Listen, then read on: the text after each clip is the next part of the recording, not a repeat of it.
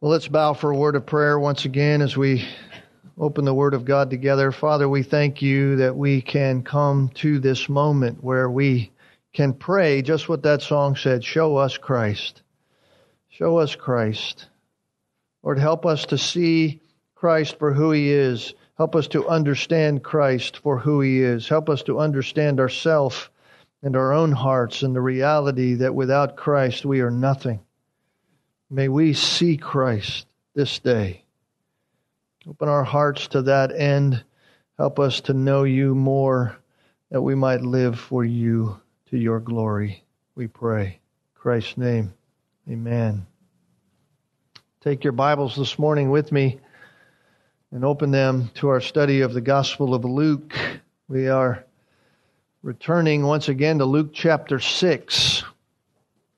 Luke chapter 6. And we are answering the question, what is a Christian?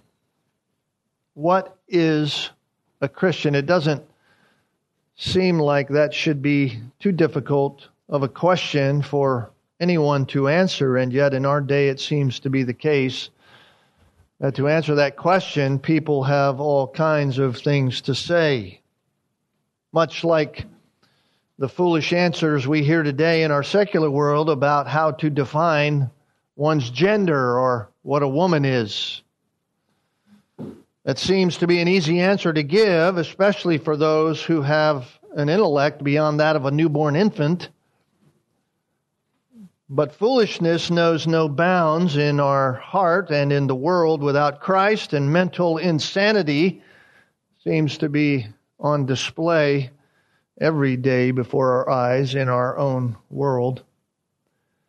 Well, sadly, it is no different within what is known to be evangelicalism in our day. Even the term evangelical or the term evangelicalism has been hijacked, and that term now encompasses, at least in the minds of many, those who don't even believe in Jesus Christ. You are known to be an evangelical even if you are in some kind of religion that denies that Christ ever existed or that denies Christ altogether. In other words, any religion at all can now be termed as evangelical in our world. And since that's the case, that shows us, at least by way of implication, how important it is to be able to clearly say what a Christian is.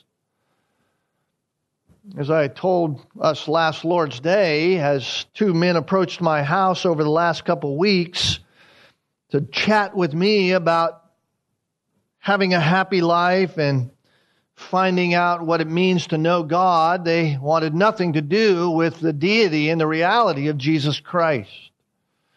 They wanted to say that they were Christian when in fact they were not Christian at all. Well, this is what Luke chapter 6 is about.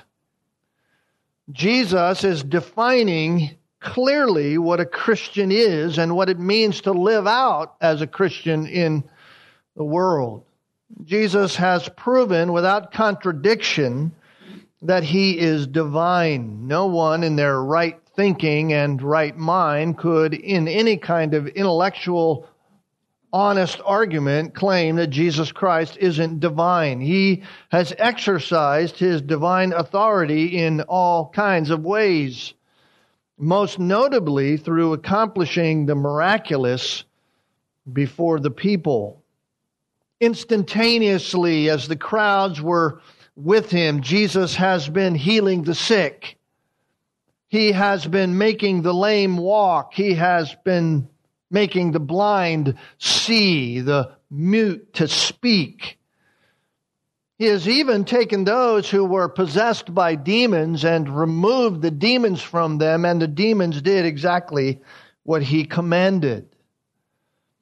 All of that, of course, authenticating what He has spoken concerning Himself and concerning the kingdom of God, that He is the King, that He is the one who is bringing into fruition the kingdom of God. He's the one who has the authority. He has the authority not only over disease and sickness and all the things of nature, but most importantly, He has the authority to forgive sin. It is He and He alone who is the one who can meet man's greatest need. He acts with authority. He speaks with authority. He is the one who has authority, and people have come to hear Him. That's what it says in chapter 6, verse 18. They have gathered to hear Him.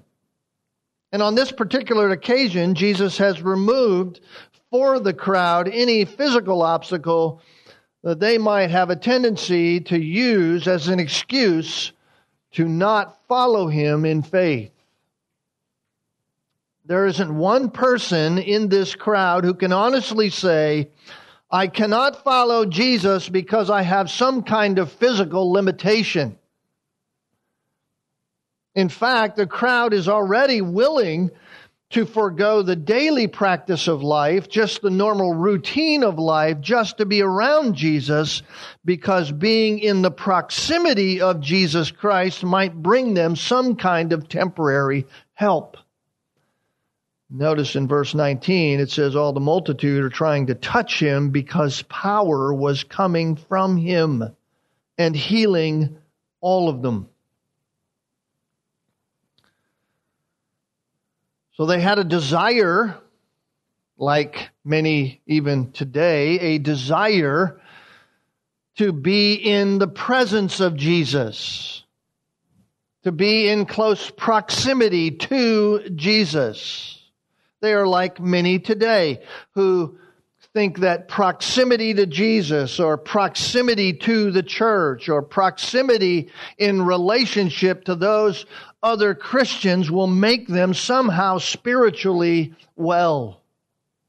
Let's go hang around at the church. Let's go hang around with other Christians. Let's get in that group, because in that group there is a sense in which I myself can find some kind of spiritual cleansing. I like to refer to these kinds of people as proximity Christians. Some may be true Christians, and those who are true Christians may in fact be just misunderstanding what it means to grow in Christ, what it means to walk obediently in Christ. They've never had someone come alongside them and disciple them, and they need discipleship in their life. Not as if the Holy Spirit has failed them, but they haven't gone to God even through His Word in their life, and so they are Christians, but they lack maturity. Others, however, are not Christians at all. They simply believe that being attached to the things of Jesus is enough. They've convinced themselves that being in proximity to Jesus and the things that Jesus does makes one a true follower of Jesus. Many in the crowd are like that. A great throng of people have come to hear Jesus. And so beginning here in verse 20 of chapter 6, Jesus turns to the disciples, those who were probably closest to Him, who followed Him on a regular basis, as much as the rest of the crowd who would have been labeled as disciples, because that's just the term. It means someone who's following Christ. That doesn't necessarily mean someone who's a Christian. That just means someone who hangs around. And so beginning here in verse 20 of chapter 6, Jesus begins to define what it means. And He starts with a revealing contrast. The contrast between those who are deemed blessed by God and those who are cursed and will endure an eternal and final judgment in eternity.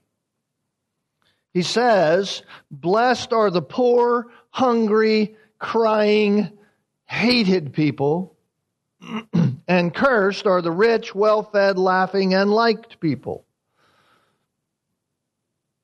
So here are two groups. And make no mistake about it, there are only two groups. There is no middle group. There is no group in some kind of neutral zone in the middle that is sitting there waiting to see which group they might choose. There are only two options, and all people are in one of them. Poor, hungry, crying, and hated, or rich, well-fed, laughing, and liked. Those are the two groups. We sit here this morning, if those were all we knew of the two groups, just those titles.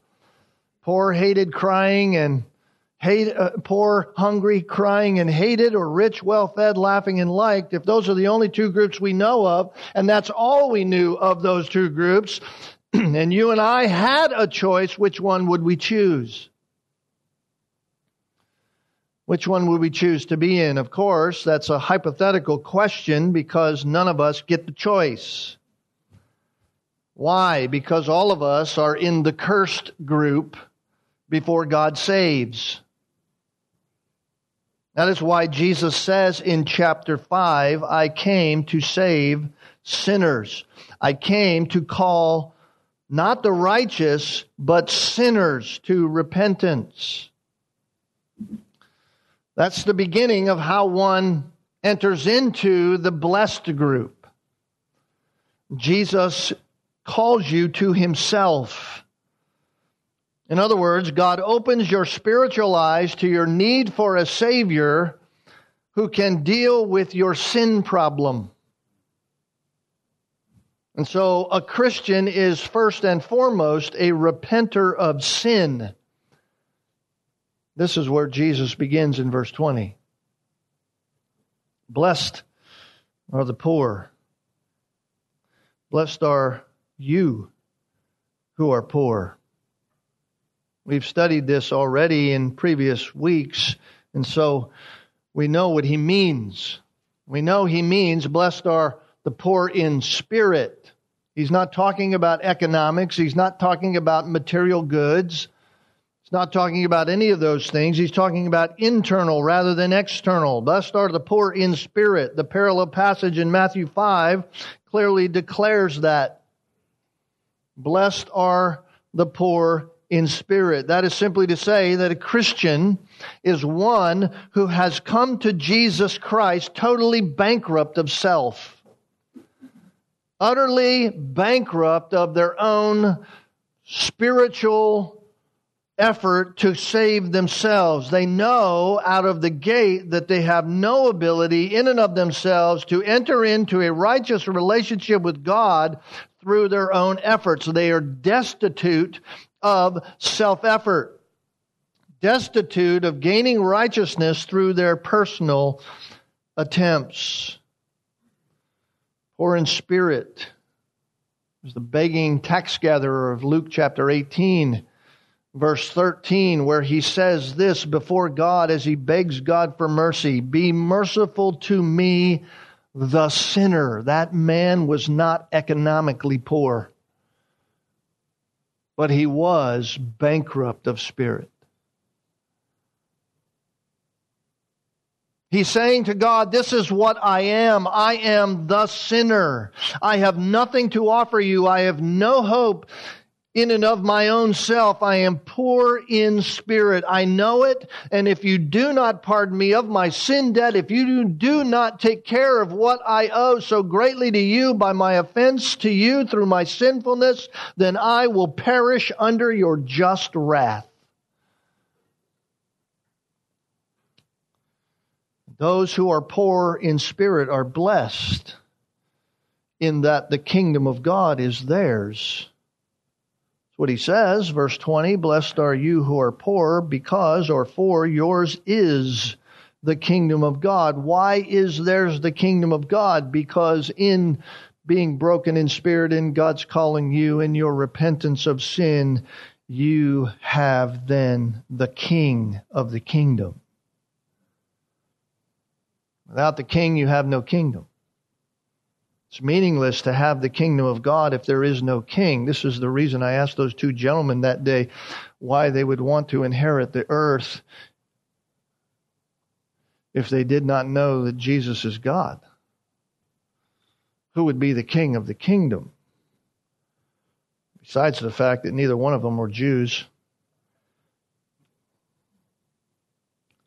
Neither one were going to be part of the 144,000 that they were hoping they were going to be a part of, because neither one of them were Jews. And the man audaciously said to me, well, one of the tribes wasn't a Jewish tribe. Which I had to shake my head at. Without a king, you have no kingdom. And since those who believe in Jesus Christ, who is the king,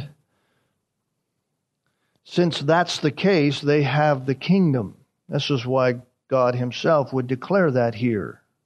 Blessed are you who are poor. Why? Because yours is the kingdom of God. So what is a Christian? A Christian is those who are poor in spirit. Secondly, what is a Christian? A Christian is one who is hungry. Verse 21 tells us, blessed are you who hunger now. Blessed are you who hunger now. Matthew's gospel is helpful once again for us in gathering the full extent of what Jesus is saying here. Matthew 5 verse 6, blessed are those who hunger and thirst for righteousness. This is an after salvation reality of life for everyone who is in the kingdom of God. Why? Because before salvation, before God calls us to himself, before there's any repentance in our heart, no one seeks after God. You may have thought that in your Christianity, if you sit here today knowing Jesus Christ by faith, you may have thought in and of yourselves that you were the one who sought after God, and yet it was God all along drawing you to himself. It was not you seeking God. You wouldn't want anything to do with God. In fact, you didn't want anything to do with God. It was God who had to draw you to himself. Romans chapter 3, verses 10 through 12 clearly tell us that. It's a quote of Psalm 14. Paul is just simply quoting the Old Testament. This has been around since God began. People like to say, well, Jesus in the New Testament is different than the God of the Old Testament. No, he is not. Paul quoting from Psalm 14, he says, there is none righteous in Romans chapter 3, verse 10. There is none righteous, not even one. There is no one who understands. There is none who seeks for God. All have turned aside. Together they have become useless. There is none who does good. There is not even one.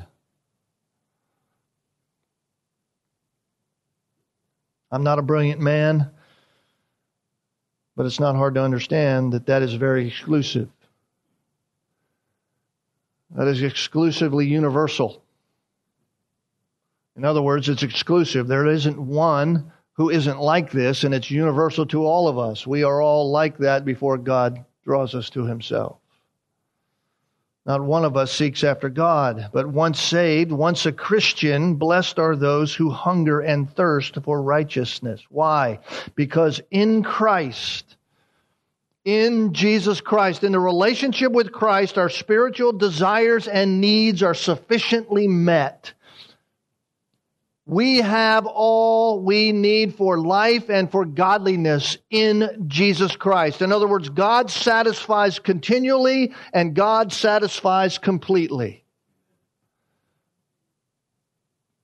And so the satisfaction lies not in what we get, but in who God is. Let me say that again. The satisfaction of our hunger and thirsting for righteousness is not in what we get. The satisfaction in our hungering and thirsting for righteousness is in who God is. He is the perfect, unfailing satisfaction for our every need. And so as we hunger and as we stay hungry for righteousness, He continually satisfies. One commentator said it this way. I think it's helpful for us. He said, quote, "We are blessed just because our hunger continues." We are blessed in the simple fact that our hunger continues. He went on to say, "For if we should cease, Jesus could no longer call us blessed because He could then not fill us anymore." In other words, within our hunger is this symbiotic relationship between us and Christ, whereby when we are hungry, Christ continues to fill us. It reminds us of John 15. As we remain in the vine, we are continually receiving from Christ. Jesus said, if you do not remain in me, you can do nothing. It is impossible for you to do anything. We must be receiving. So Jesus says, the Christian is one who hungers for me. What is a Christian? Those who are poor in spirit. Those who are hungering for righteousness. They're the ones that are satisfied. And third, blessed are those who weep now. Verse 21. Blessed are those who weep now. Weep is the original word kleio. It literally means an audible cry. An audible cry. An attitude, really, of mourning. An attitude of weeping. A Christian is one who mourns. That's how Matthew's gospel puts it. A Christian is one who mourns. This is the attitude of the Christian. What is the Christian crying over, some may ask? What is the Christian mourning over? Why would it be a blessing as a Christian to be one who is weeping?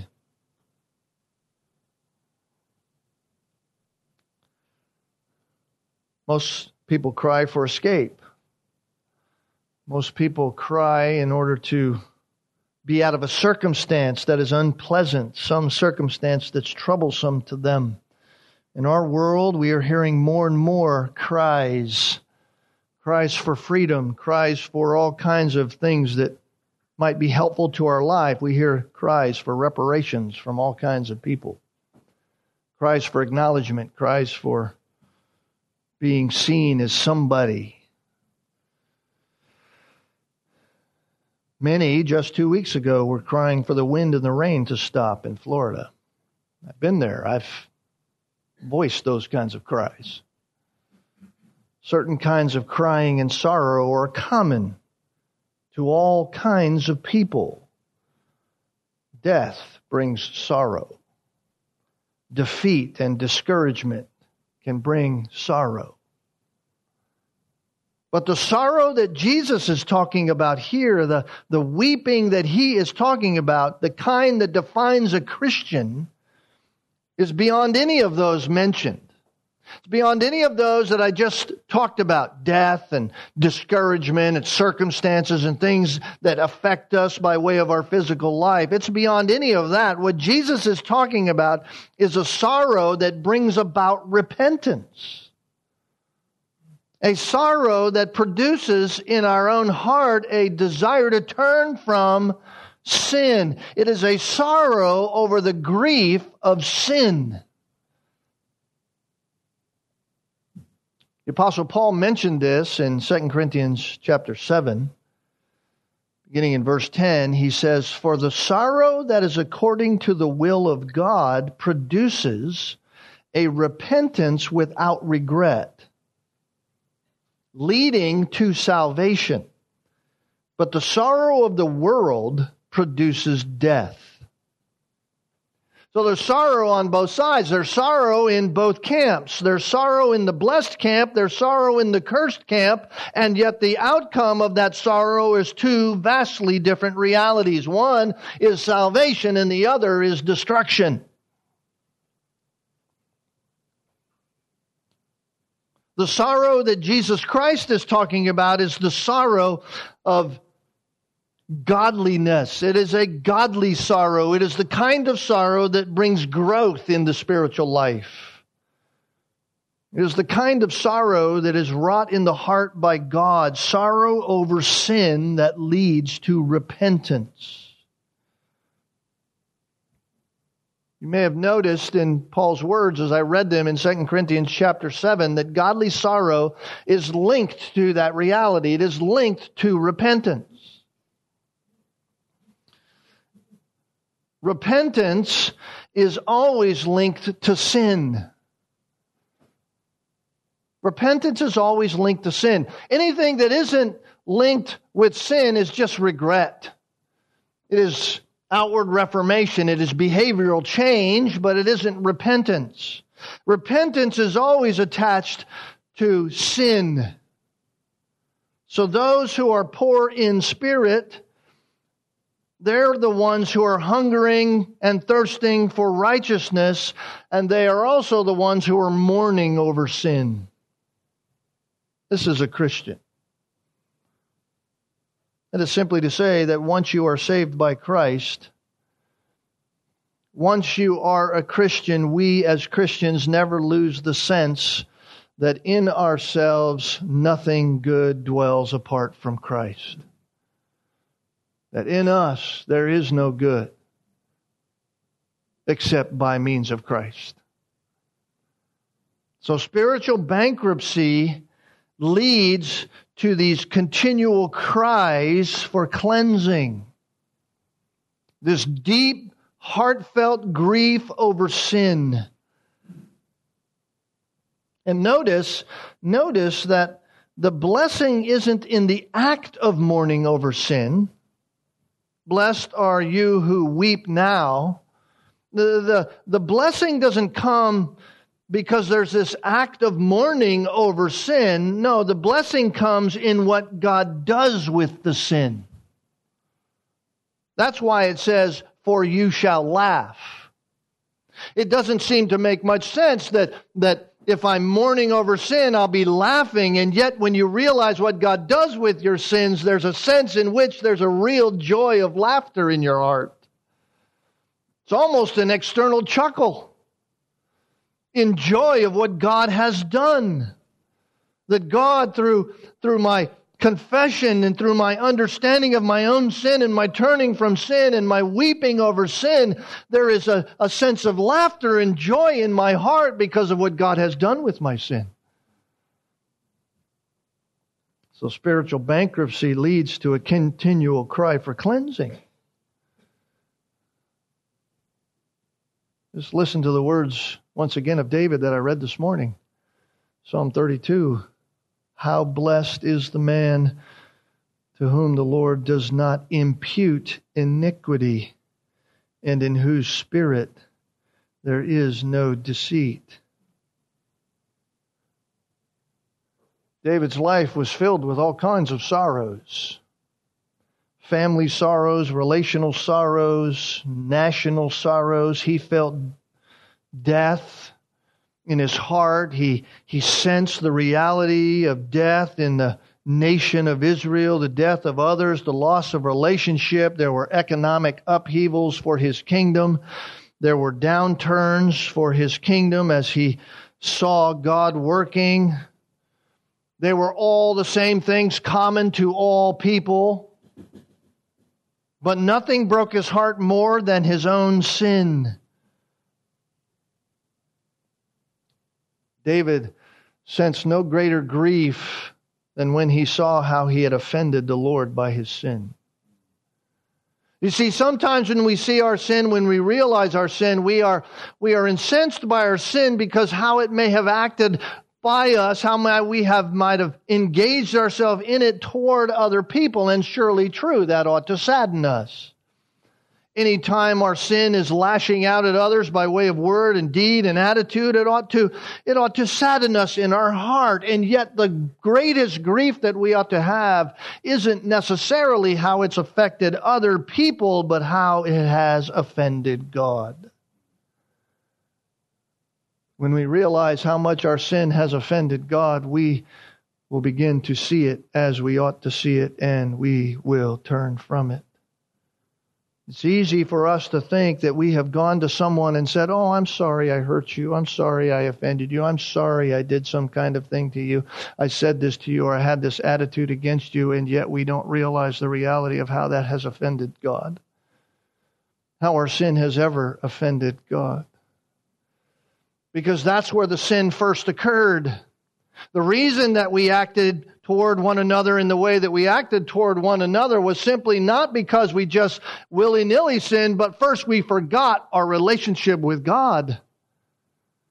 Because the Bible clearly tells us to love the Lord your God with all your heart, soul, mind, and strength, and your neighbor as yourself. So when you do not love your neighbor as yourself, you surely have not loved God as you ought. And so our sin has highly offended Him more than it has ever in any kind of way offended our neighbor. David sensed no greater grief in his own life than that. And that is when David knew the deepest blessing of God, because he knew his sin was forgiven by God. The world says, oh, listen, muster up your energy. Bring yourself up by your own bootstraps. Put on a happy face. Pretend you don't have any troubles in life. Pretend your life is good. Pretend that everything's going well. Hide it and you'll be happy. The church has bought that philosophy almost lock, stock, and barrel in our day and age. Within evangelicalism, they live by that same trade. And yet God says, confess your sins. Cry over your sins, because godly sorrow brings repentance. And with repentance comes forgiveness. And until sin is forgiven, blessedness is kept away.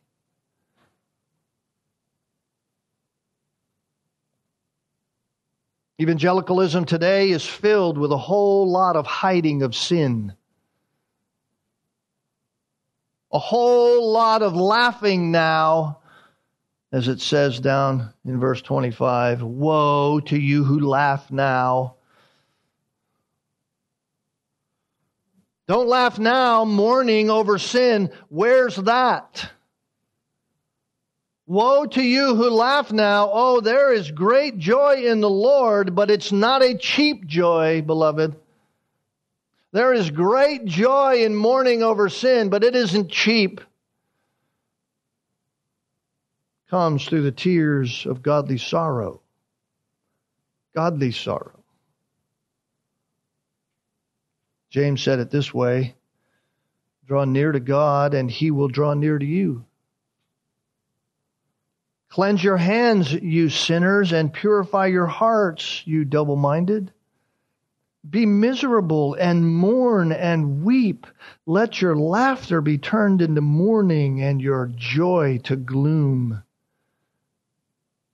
What James is speaking to is those who in verse 26 or 25 who are laughing now, who see no reason to mourn over sin, who just go on with life as if nothing has offended God at all, who have attached themselves by proximity to the things of Jesus, those who claim to know Jesus and yet aren't living as if they know Jesus at all. They're just laughing and going through life as if sin is meaningless.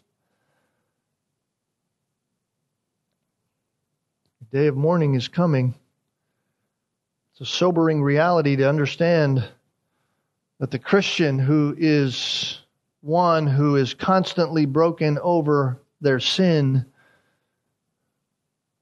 that's the heart of a Christian, one who constantly is going before the Lord and constantly in this reality of knowing your sinfulness before God. And the longer you walk with Christ, the more you see your sin and the more you see the grace of God that continues to forgive it.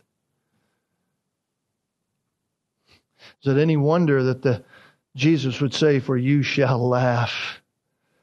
Ah, you laugh. Crying over sin doesn't mean that you and I just melt in a pool of despair. That's not what he's saying. No, sorrow over sin simply tells us that the Christian life is a constant battle to walk by the Spirit and not by the flesh. It's a constant war against the sinful desires of seeking self rather than following after Christ.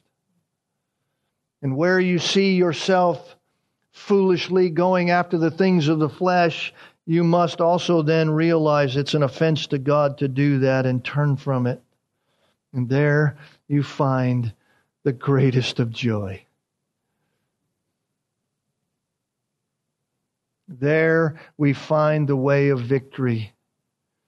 And the way of victory is always through Jesus Christ.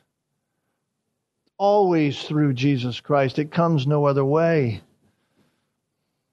And that while victory in Christ is a secure reality, that how blessed is he whom God does not impute iniquity, because that iniquity has been imputed to Christ. There is victory over sin in Christ.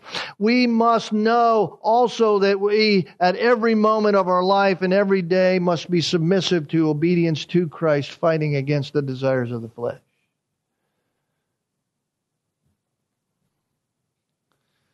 Jesus says, "Blessed are you who weep now, for you shall laugh." Pronoun there, you. When he says, "Blessed are you," that's an emphatic. It means only those who weep will be laughing.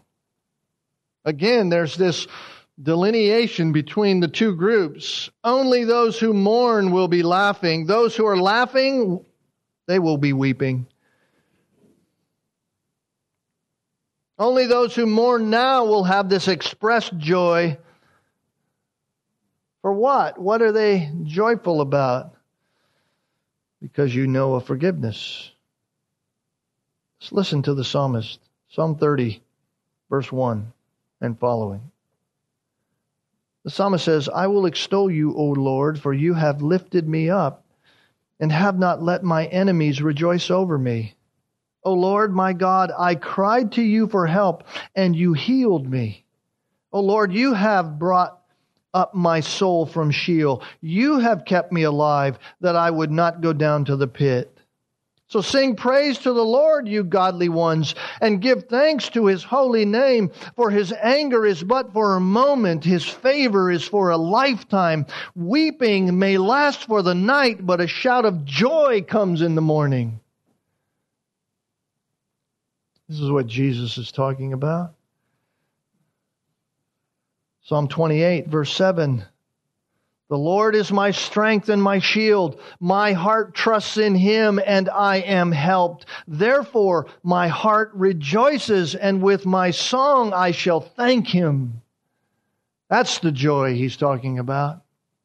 The joy of knowing the forgiveness of God even though there is sin. Nothing makes the sorrowful heart more happy than to know the Lord's forgiveness. We cannot know of that kind of joy too much. We cannot know that kind of joy too much, because without that kind of joy there is no hope. There is no hope. Notice for a moment back in Proverbs. The men and I have been studying Proverbs in our Bible study. We've really barely got off the starting gate, even though we've spent so much time here already. In Proverbs 1, it says to those who are laughing now because they do not cry over their sin, it says this: "I will laugh at your calamity," verse 26. I will even laugh at your calamity. The context is this: wisdom is there. Wisdom is calling, i.e. God himself in his words. He is shouting in the streets. He's lifting up his voice in the square. He's at the head of the noisy places, all the confusion that's going on. God is there, and he's crying. It's at the entrance of the places where people go, and saying, "How long, O naive ones, will you love simplicity?" That's just a nice way of saying, how long are you going to be stupid? "Scoffers delight themselves in scoffing, and fools hate knowledge. So turn to my reproof. Behold, I will pour out my spirit upon you. I will make my words known to you. Because I called you, however, and you refused, I stretched out my hand, and no one paid attention.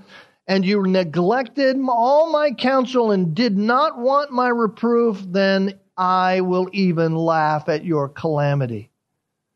I will mock when your dread comes.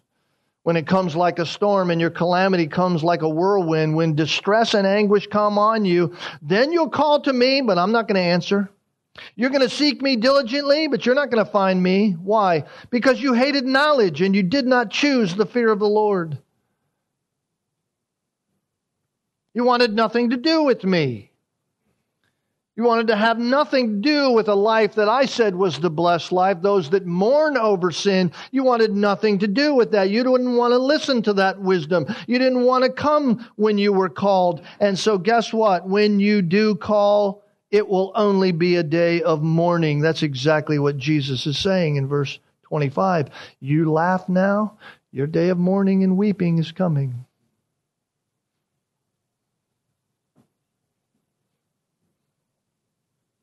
What is a Christian? Christian is those who are poor, hungry, crying.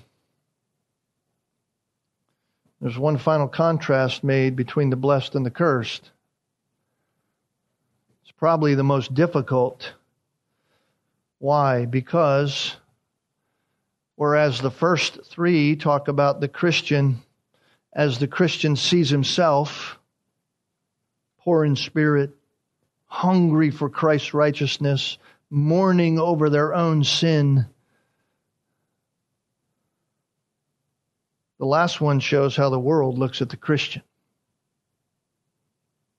This is how the laughing, rich, well-fed, liked ones look at the poor, hungry, crying. Jesus says, verse 22, blessed are you when men hate you, ostracize you, cast insults at you, spurn your name as evil for the sake of the Son of Man. That's how the world sees the Christian. It's the view of the world for the believer.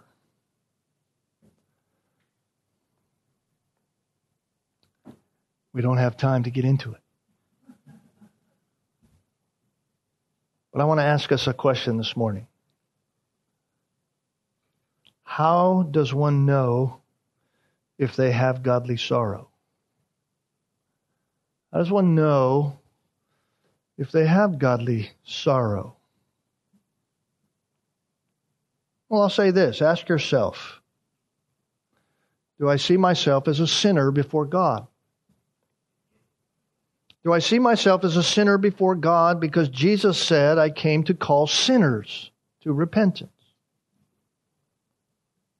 So, are you sensitive to sin?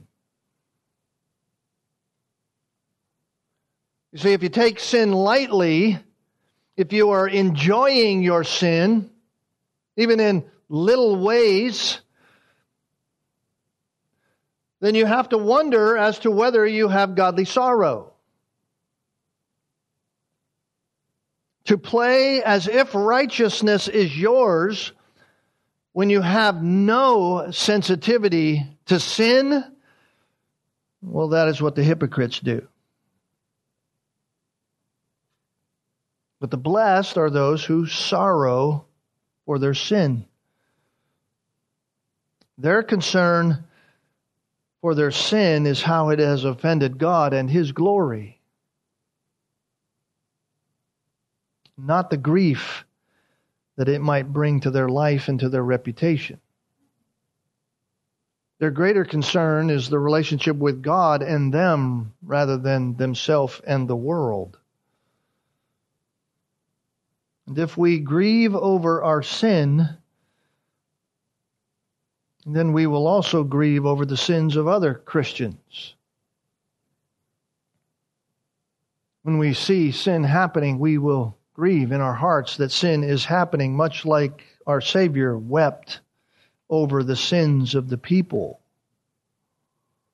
And with humility, we will, like Galatians 6:1 commands of us, we will go to one another in humility and confront sin when it is known. And we will not, for our own self-preservation and our own self-seeking, just say, well, I'll just let that pass aside. I'll just go along when it's a sin that must be dealt with. There are times when we overlook things for the sake of love. And yet we must deal with sin. We grieve over our own sin. We grieve over the sin of others, but we also grieve over the sin of the world.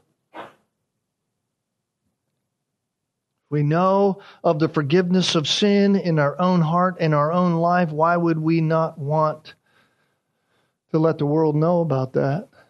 Why would we want to withhold that kind of information from others? What is a Christian? A Christian is a person who knows they have no righteousness of their own before God. They cannot come to God on their own merits and their own standards and say, God, you must love me because after all, I was a good person my whole life. I gave to such and such. I did these things. I'm better than this person. Look, I didn't do any of those kinds of heinous acts. No, a Christian is a person who knows they have no righteousness of their own before God. They are spiritually destitute. And therefore, because of that, they then, knowing Jesus Christ, having repented of their sin, they are hungering for righteousness to be in their life, to be reflected in their life. This is the character of their life, a desire to live for Christ. And because of that desire for righteousness, therefore, they are crying out on a regular basis to God about their sin, the sin they know of, and asking God to reveal the sin they do not know of. And God gives them the kingdom of God. He is complete fulfillment. He is the fullness of joy in their life. And that is the reality of a Christian. They know forgiveness. And they have joy. So you have to ask yourself, do you have His peace? Do you have His joy in your life? Do you have His divine comfort, knowing His forgiveness is yours? If not, you can today. Surely amongst us there are some who do not know Christ. Surely amongst us there are those who are here by way of proximity. They want to be close. They're here because maybe some of you young people, your parents said, you must come with us. Well, the reason they tell you must come because they want you to know Jesus Christ, and you have sat there your whole life and maybe heard this over and over and over again, much like I did as a young child, hearing the gospel hundreds of times and yet always rejecting it, thinking, because I believed intellectually in Jesus, that I was a Christian. Never really going to God, never repenting of my sin, thinking in a categorical way, in a proximity kind of way, Jesus died for sin, and since I think that and believe that, I'm good to go. But I never believed He died for my sin. Maybe that's you today. Maybe you realize that, and you realize that God has allowed you to live these coming years even with that in your own mind, in your own heart, and He has not yet judged you to the fullest extent. Do you realize the Bible says it is the kindness of God that leads you to repentance? It's the kindness of God. Realize who you are before a holy judge, and that God would allow you in Christ the opportunity to have your sin forgiven. How do you do that? Repent. Repent and believe upon the Lord Jesus Christ.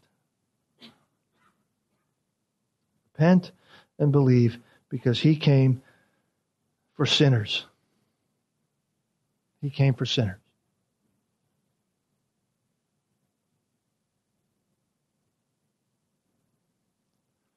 Happy are those who are poor, hungry, crying, and hated. We'll get to that next time. Let's pray.